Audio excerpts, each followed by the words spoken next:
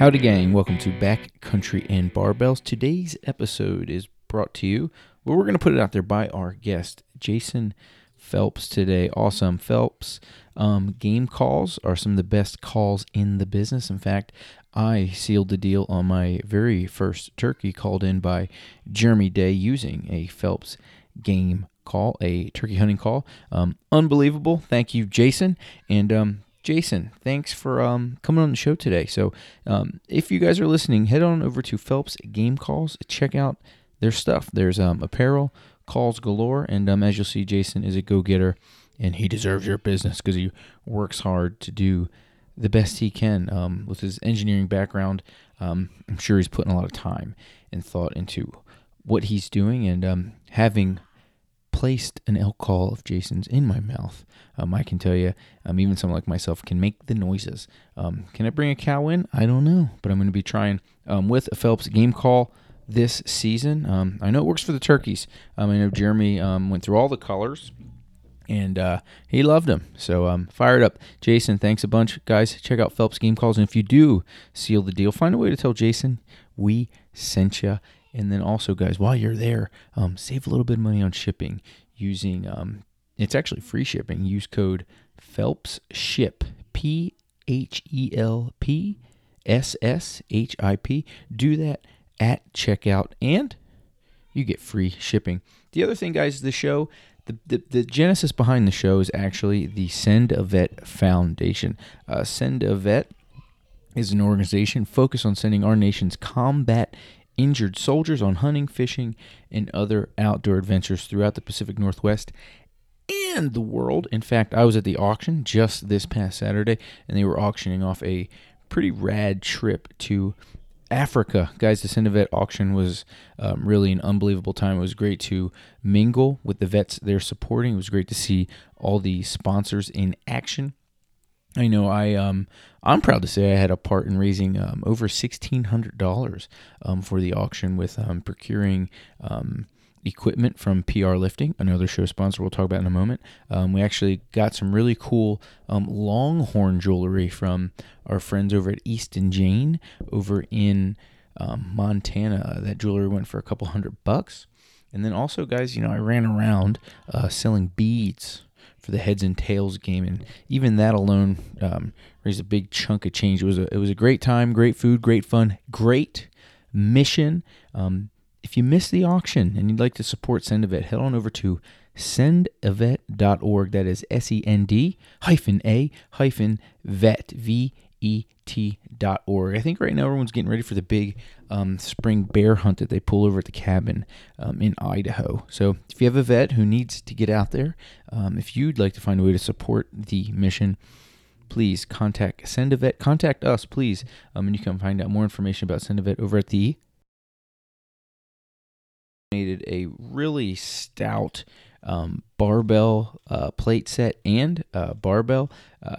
Awesome. It was a big hit at the auction, got lots of attention. Anthony, I'm hoping the locals dig your gear because we know PR Lifting is supplying quality gear to the Pacific Northwest. Yes, they will ship everywhere. Please, guys, check out their stuff. It's the best quality you're going to find. But if you do live between that Everett Portland corridor of I-5 here in the Pacific Northwest, I've been a part of it, but mention it, guys, you will get free shipping. I've had as little as one single kettlebell dropped on my doorstep free of charge by the guys at PR Lifting. So please, guys, check those out. Built tough for the toughest competitors. Guys, today's episode features, as mentioned at the top, Jason Phelps of Phelps Game Calls. We learned a lot about starting a business, managing your time, getting your kids in the woods, and we talked turkey hunting for you last chancers out there. So enjoy the show, guys. Remember, hopefully we're doing our best to get you to train, hunt, and live. And if any way this show does not live up to that standard, please let us know. We'll fix it. But if it does, please let us know by reviewing it, passing it along, and sharing it with your hunting partners. Guys, hope you enjoy.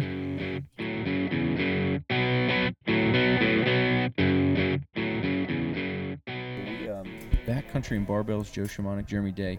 First first guest on the show. A big one too, a little big. Real big Is one. that a joke about my size? No, well, No.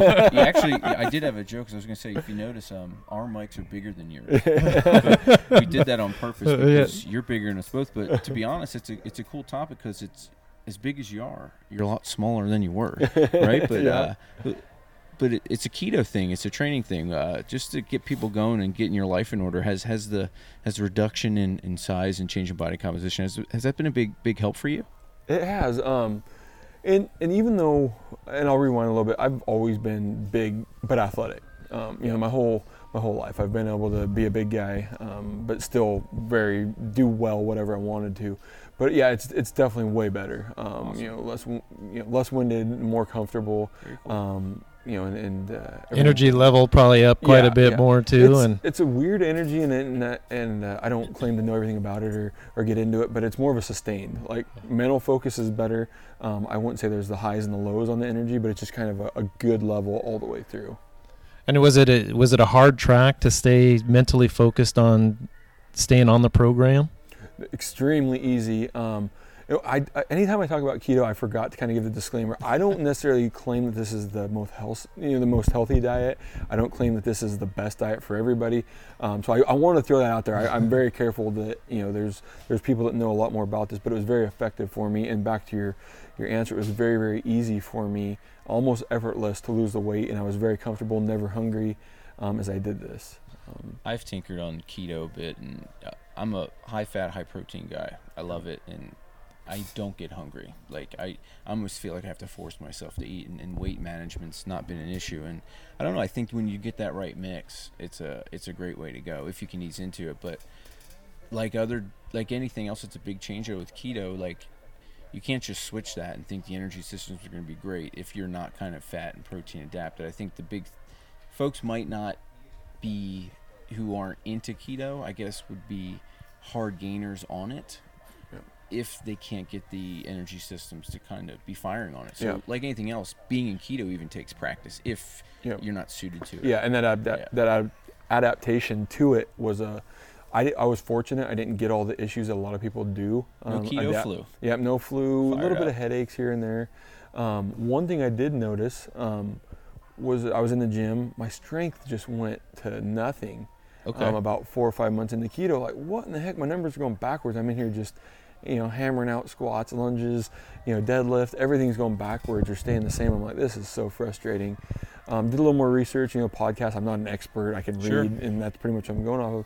And I did switch to the carnivore in the middle, which some people will really just going reject. meat. It's straight red meat and water. What Pretty were you fatty. eating? Ribeyes? Basically ribeyes. Yeah, so even with that, though, you're getting a good bit of fat. Yeah, and I stayed in ketosis, but a lot lower level. Like the strips were lighter pink. Got it. Cool. But I felt amazing, and then the strength all came right back. Well, sweet. Well, we jumped right into a topic. I don't even know if we did a formal introduction, which means we got something to go. But Jeremy brought up to you before, but Jason Phelps, Phelps Game Calls, we are hunting around some of your up spots or where you came up, which is kind of neat. But even before we get started, I think what is awesome is in hunting and Americans kind of niching down, what you're doing and being entrepreneurial and bringing manufacturing and doing this stuff. I just want to give you a tip of the cap to even that. I think it's really cool that small business is thriving and yours is doing something in that regard. But and a lot of the shows you watch on YouTube, a lot of those guys are carrying a Phelps bugle tube, which is a grunt tube, which is awesome. Yeah, it's been. It means you're doing a good job. It's been a fun trip, and hopefully it's just the tip of the iceberg. Do you see guys in the woods with your stuff, and you're like, oh, that's mine?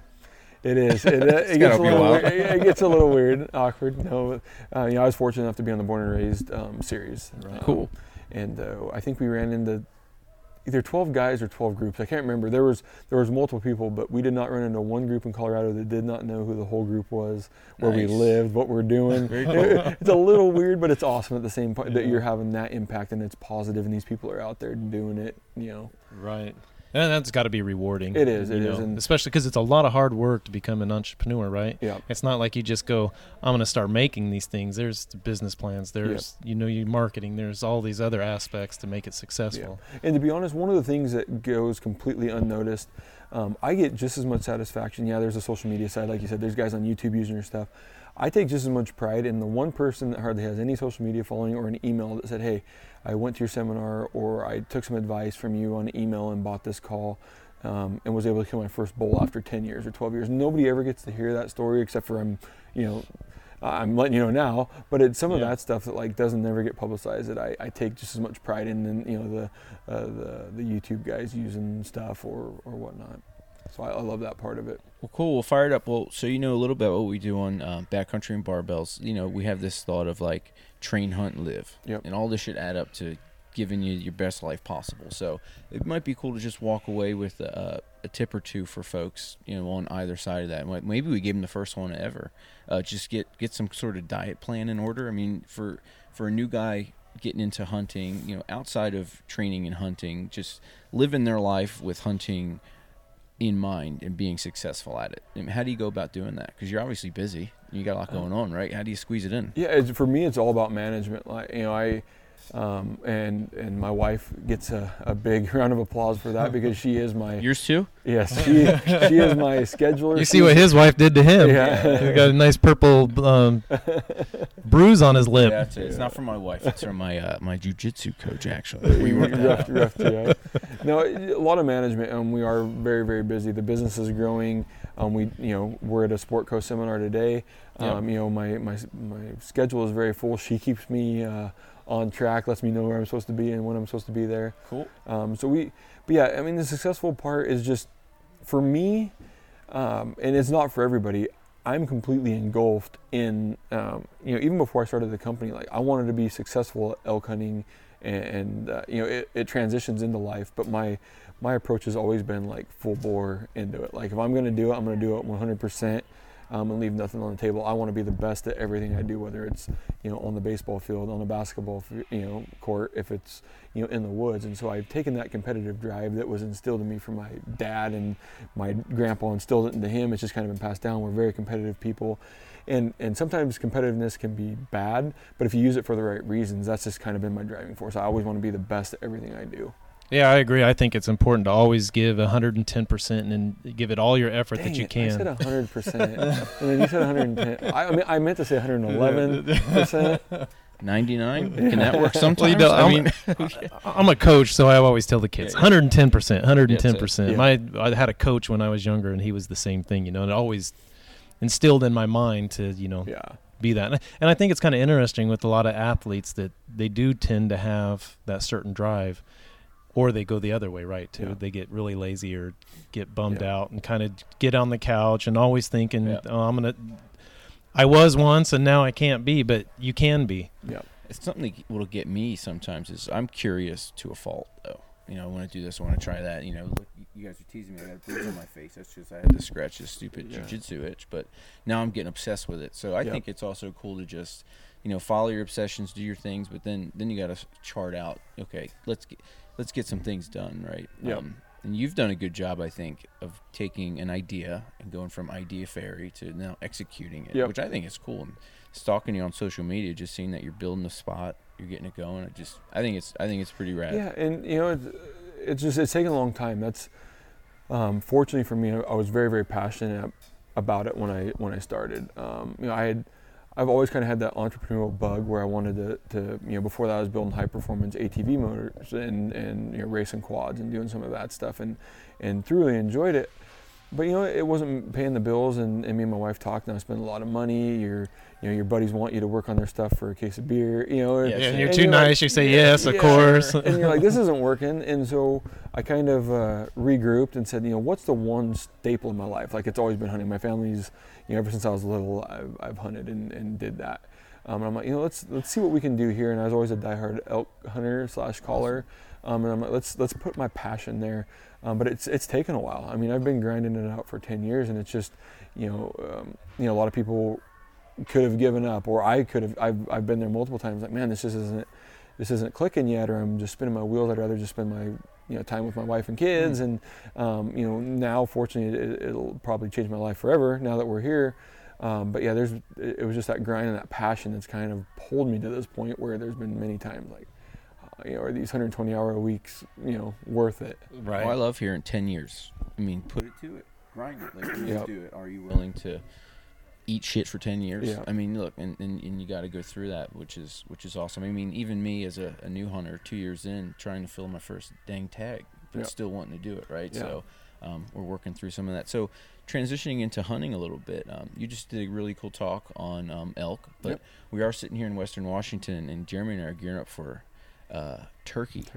And a lot of people want to say that turkey might kind of simulate some elk conditions, at least in the aspect that they'll communicate with you, which is a lot of fun. And a new guy into the sport, I'm like, okay, turkeys, great eyesight, and to me they're tenacious. Is there a superpower that I might be missing as a guy who's kind of new to the bird? I mean, where would you place turkeys in terms of their skill sets? They are, you mentioned eyesight, they're the smartest dumb bird ever, is how I like to say it. The thing's just, at the time you're not trying to kill them, it's like, man, these things are dumb. Get out of the road. They're walking down a sidewalk. They're looking at themselves in your polished wheel, pecking at it. They're dumb. But then when you go to try to kill the dang things, you're like so frustrating. And I'm going to be very, very careful and not say it's like hunting elk, because the diehard elk hunters will come after me. Oh, right. But it's very, very similar. Similar? Yeah, exactly. No, it is. They share a lot of characteristics. We hunt them dang near the same way. I love getting on a ridge and just running ridges. Projecting turkey calls, locators, whether it's crow, whether it's out, whatever we're doing, turkey, we hunt them the same way. I like to get into a walk-in as deep as I can. I like to look at my Onyx maps and say, hey, there's probably turkeys here, and it's the farthest from a road as I can get. Let's park here and let's go 3 miles in. Because it's a little harder to hunt a pressured. Yeah. Yeah, instead of the ones that are down in somebody's field in their yard.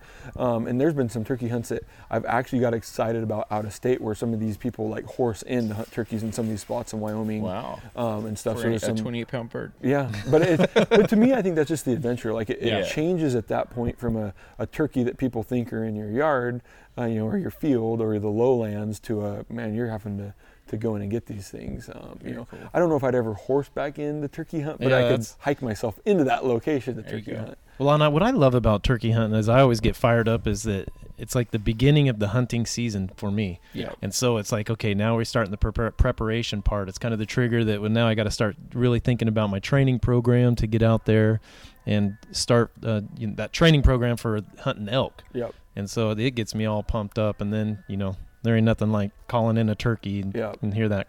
Yeah, or nothing as frustrating as not calling in a turkey. Yeah, exactly. And what I'm finding is getting ready for turkey season is getting me ready for elk season, in the sense that it's getting me to communicate with my wife. Yeah. Doing this for turkey season, but we're also doing that for elk. But right. So I got a question. I've never called turkey, right? Jeremy's calling, and when I've done turkey hunt in Vermont too, or my buddy called. Mm-hmm. Let's say I'm itching to do some calling, right? Diaphragm, am I going to get a scratch plate, wood collar? What would you do for the new guy who hasn't called before but is interested in trying? Ideally, and we don't sell, we got some prototype pots and stuff out there, some boxes this year we're testing.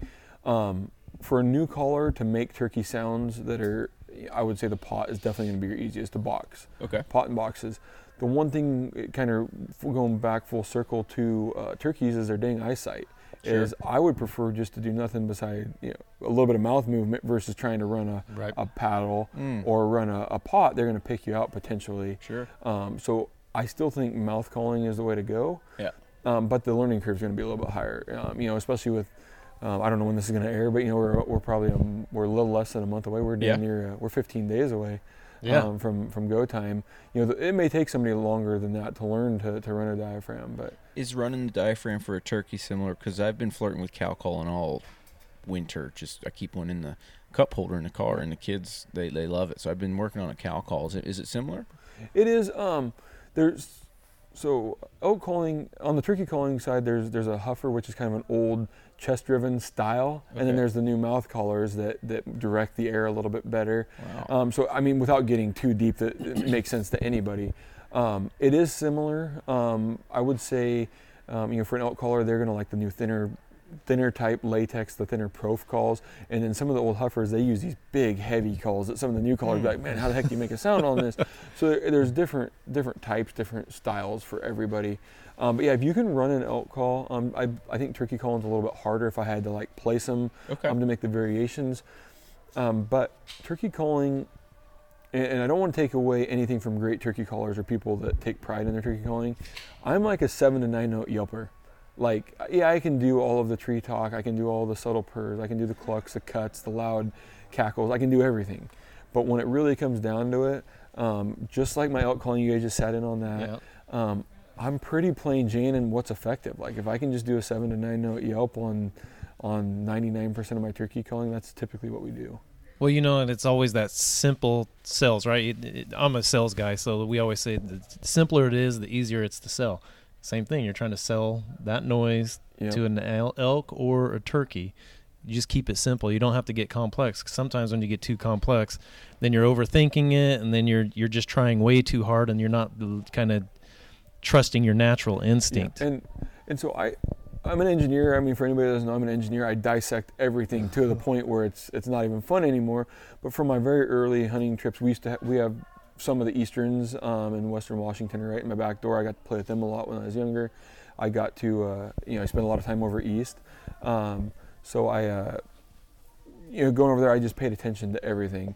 And I'm like, just like elk hunting, why wouldn't I make the sounds that the real turkeys are making 99% of the time, which are yelps? Right. Yeah, they'll do some loud stuff. They'll do some purrs up in the trees, but 99% of the time when they're on the ground and we're trying to call them in, we're yelping, and that's what I'm hearing. So let's just do what they're doing. Well, even with the conversation going towards just consistency, like that's the same thing with training. I mean, people with like P90X or muscle confusion or CrossFit in this constantly varied situation, but still when it comes down to it, you're squatting, you're pressing, you're pulling, you're picking stuff up. Can you jump land and some things like that? So, get some consistent tricks before you start to learn all the tricks, right? Yep. Like I said, you've always got those in your your toolbox if needed. Like if I'm trying to locate with a turkey call, I'll do some loud, quick cuts, and then I'll get them fired up maybe, and maybe. But I try to keep it to that meat and potatoes of calling. Yeah, I'm 100% with you. I've been hunting turkey since I think it's been 1997, and those cut to locate, yelp to bring them in. I mean, and it's just that easy. Mm-hmm. And that's what I hear them do. I mean, they're not. I mean, sometimes you hear them spit and putt and all that other stuff, but that's usually when they're in a group or they're singled up and they're trying to get to the group. Yep. But we're trying to pull in a tom, not hens. Yeah. That's Well, hen talk. what is that spit putt thing? Because I was telling Jeremy the other day, we were at a caribou farm. We were in a reindeer farm at about in Leavenworth, and they had this turkey running around just pa-ching, pa-ching. Yeah. What the hell is that? What's he doing? So it's spit and drumming, I'm assuming, is what you're talking about. So spit and drum is when they go to puff up. You'll see them as almost like something shocks them, like a twitch. They'll twitch up, and then they make that, they spit, and then they've got that drum, which is basically, it's a vibration of them like filling their chest up, puffing up. And they're at full strut at that time almost always when they spit and drum. Okay, yeah, well, this thing was just, his head kept changing color. I don't know if you too many people there. I was like, that's what's intense about my kids them. were marveled at this guy, and it made for interesting reindeer watching. And the head color thing has always baffled me. I think I've shot half my turkeys, with the white or blue, and then half of them have been red. I mean, it just depends on what state they're in at that time. But yeah, it's amazing. It's a lot of fun. Yeah.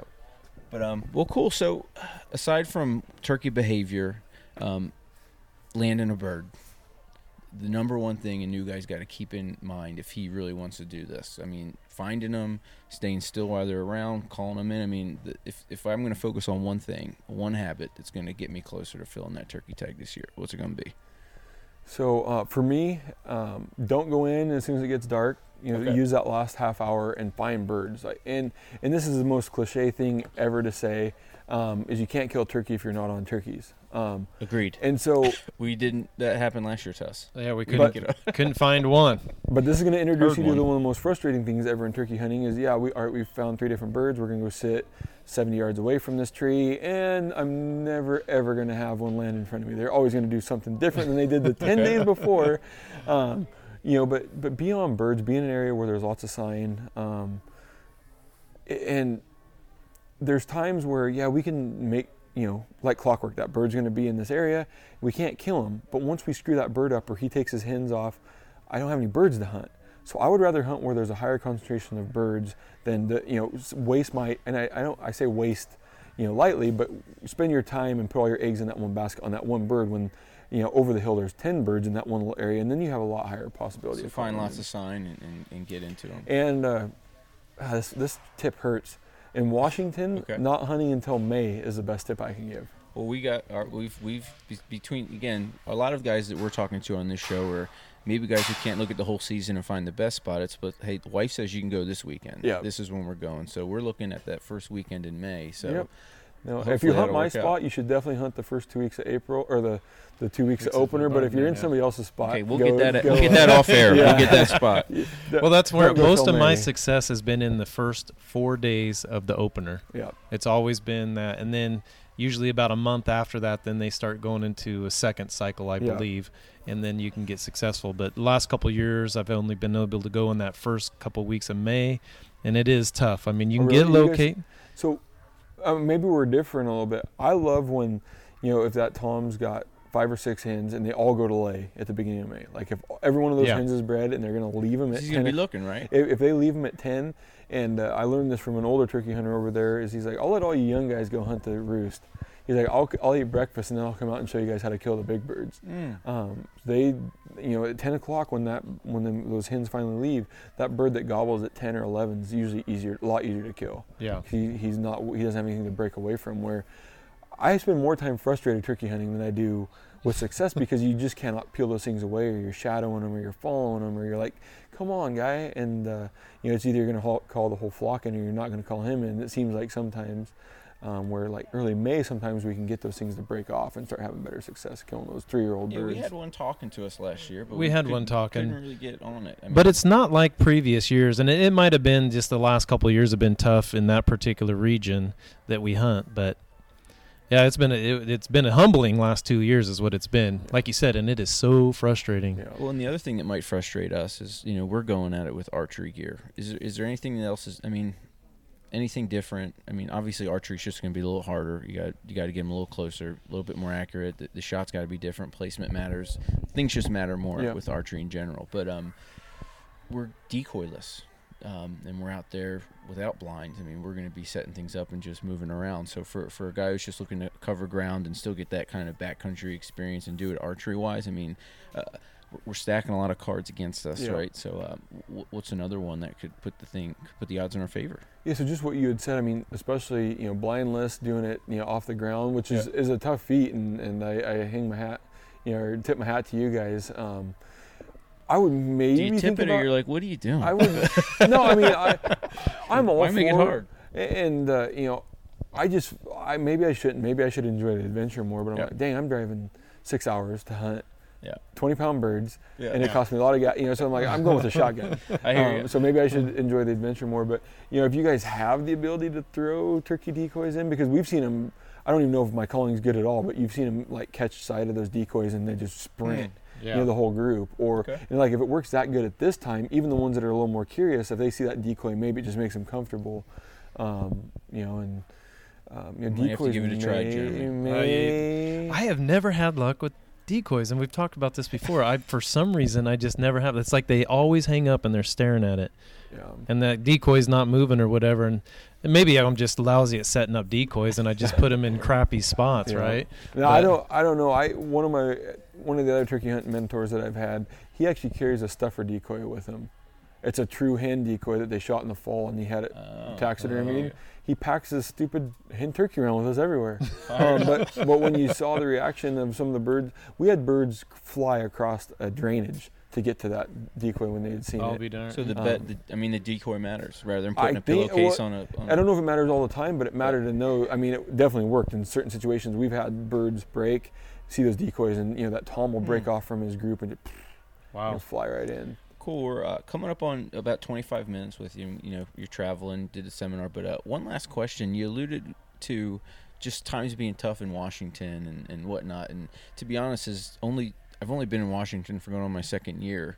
I don't know if the hunters in Washington really look at Washington as a great place to hunt. And even I was up at the Meat Eater podcast recording in Seattle a couple weeks ago, and even there was like the sentiment that people from Washington like to go to other places. And I think even with you now, you're kind of sowing roads in other places. So what's going on in Washington? Is it just a hard place to go? Is it politics? Is it It's the management? population versus area is really what it boils down to. There's so many people that hunt in Washington versus the amount of game and the amount of area that we got. It's and this is just my observation. It's pretty crowded. Okay. Overcrowding is an issue. A lot of private land on the west side, at least, which where 90% of us live. It's the quality of animals isn't comparable to a lot of states. The opportunity isn't quite there. There's still some very hidden gems. Very, very good spots to hunt. There's some quality animals still taken every after, year. right? Yeah. We'll give Corey. We'll get on Onyx after this, and there's still some really good hunting here. It's just that, it may require a tag, or it requires a whole lot of effort that some of the other states don't. And so when you're looking at the overall quality, it's not quite there. But if it is in your backyard and it's the only opportunity, by all means, I would still elect to hunt here. I'm kind of wrapped up in this dang draw game where I've got enough points that I don't want to hunt. I want to draw out in Eastern Washington, so if I don't draw, then I don't really want to go hunt spikes. I'd rather go to Idaho, and so there's stuff that's just kind of getting in the way. My boy wants to start hunting this year, and so I think we might come back and do a bear hunt just to expose him and get him out in there. So that'd be a lot of fun. Yeah. Well, I know with me, maybe I got a tin cup thing in me. Like, again, we alluded to it, the turkey hunt, wanting to do it the hard way. But the more people that tell me it's going to be hard to get the first critter down in Washington, I'm like, well, that's why I want to do it there. So even in that regard, it's interesting. So kiddos, you love bringing them into it, huh? Yeah, I mean, that's got to be awesome to see. I've let them do it at their own pace. Thinking who I am, and me and my wife talked at their young age. Like, we're not going to pressure them into anything. They're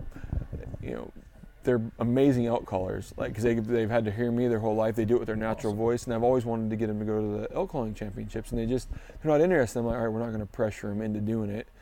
Even though they're comparable with some of the youth, they're Pee Wee World champs right now. Like, I think they can compete.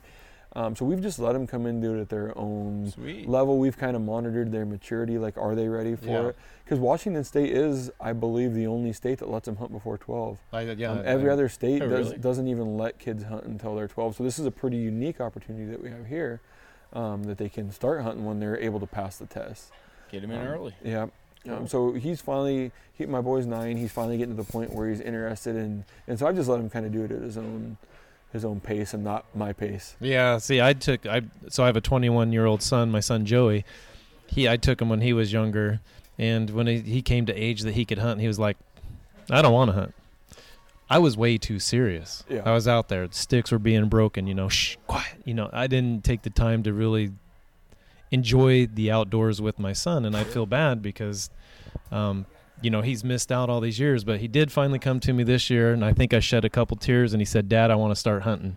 Perfect. So yeah, it was awesome too, because I was on that hunt, and we put a blacktail down, and we're about to start butchering her up, and your son Joey was like, Dad, can I do it? And it was a great little moment. So that's awesome. It was fun, man. So it was cool awesome. It was cool to be a part of that. Well, it's good that you're letting your little ones make the decision and say it's their time. Because in my position, it's just so easy to probably force it on them or force them into this, and it's and you're excited and passionate about it, like you said. And so I try to separate, raising my kids versus what I do as a profession, what my passions are, and so I'm trying to it's tough to draw that fine line, but I'm trying to keep a line there. Well, a trick I've implemented is, I'm in CrossFit, weightlifting, that stuff.